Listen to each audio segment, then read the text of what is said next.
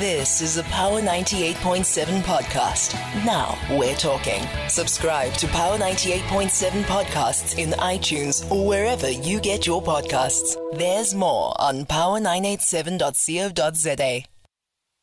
Right, returning to the conversation we had earlier about COVID-19 and the third wave. Well, the National Institute of Communicable Diseases, says that the average number of new daily cases of COVID-19 and the positivity rate, as well as the rate of the testing rate, all continue to decline. The rate of new infections continues to decrease, with a total of 2,281 new infections reported yesterday, and representing a 6.6 positivity rate. The majority of new cases are from KwaZulu-Natal, 21%. There it is. Western Cape accounts for 18% of new cases, while the Northern Cape has accounted for 16%. The death toll in the country has, in the meantime, surpassed 87,000, and a further 34 COVID-19 related deaths have been reported. I've got on the line the head of the NICD's Public Health Surveillance and Response Division, Dr. Michelle Groom. Good morning. Morning to you and your listeners. Right. So when we talk about, the possibility that we are now out of a third wave, or in fact, when we speak about getting out of a wave, again, it's a similar conversation as we had before about how do we determine whether we are in a new wave now.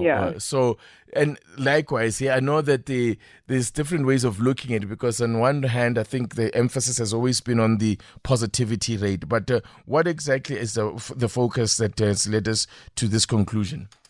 Yeah, so I think this was actually a kind of a way of looking at it that the Ministerial Advisory Committee had put in place, which was if it reaches 15%, the case incidence is 15% of the previous wave. Then if you reach that, and obviously it's on the upward slope, then it would be going into the wave. And so now we've reached 15% of that, of the previous peak.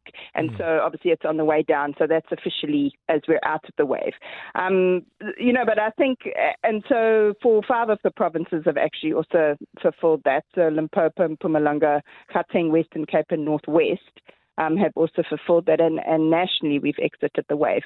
But I think it is, it's just one of the things that we use, to be able to look at how the pandemic is progressing. And I think it may be less useful, as we're moving forward. As we saw with this wave, each of the provinces, there's a lot of differences between provinces. And sometimes when you say, oh, we're out of the wave, and some provinces might still be seeing higher case numbers, people, tend to become less,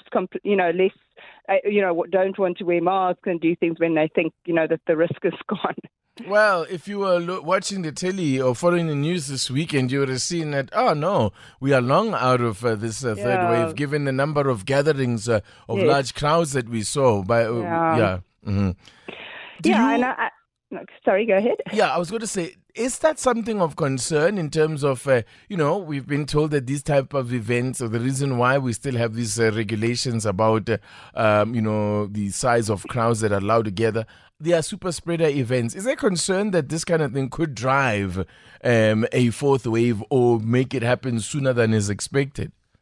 Yeah, look, I think the simile with the third wave, there were similar conversations, and I think it's not just one thing that tends to drive the wave. And as we saw with the third wave, I think one of the things that really was important was the emergence of the Delta variant. So I think, you really, to drive it up significantly, one of the things that is needed is kind of this, a new variant that starts to circulate, which we haven't seen. But definitely the social gatherings are a risk, and obviously leading up to the elections, and obviously it's summer and people, like to get together. And large social gatherings is definitely still one of the potential drivers, but it doesn't act alone in terms of driving the wave. So it's quite difficult to predict. Right. Now, what is the observation that you make, or at least how do you deal with one wave to the next? What are the comparisons that you draw, if any at all, or do you treat them completely independent of one of each other? Yeah, so I think with each wave we kind of learn more about how the disease is presenting, and we've seen that it's almost every 6 months we have this peak in infections. So with each wave, definitely we can draw on what we've learned, and especially for modelling. So the modelers who kind of try and predict what's going to happen for the fourth wave. I think the more factors you can put into that model, the better it is at predicting it. And I think definitely with each wave, more and more people are becoming, immune, or at least have some level of immunity, either because they've been infected or they've been vaccinated. And so going into the next wave, we really would hope that we would be better, there would be this better underlying immunity.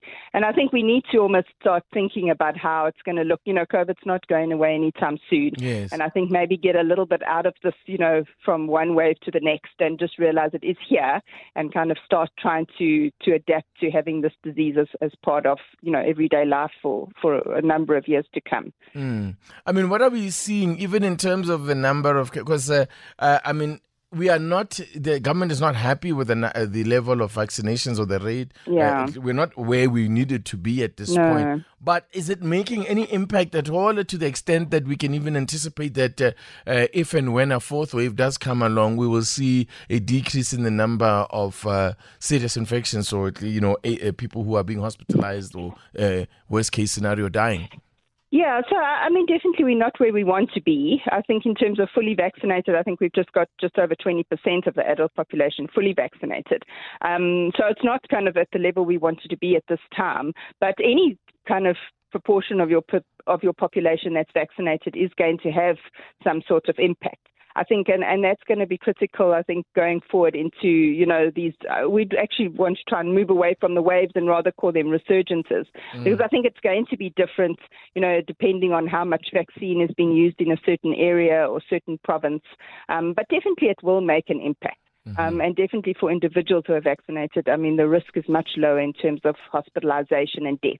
So we'll still see infections, but I think we'll see decreases in the number of hospitalizations and deaths, which is really important. And that's I think, really what we want, more than just hoping to eliminate the virus. Yeah. Thank you so much, Dr. Groom, and I appreciate your time. Good. Thank you. Bye. Head of the National Institute of Communicable Diseases Public Health Surveillance and Response Division, Dr. Michelle Groom. You've been listening to a Power 98.7 podcast. For more podcasts, visit power987.co.za or subscribe wherever you get your podcasts.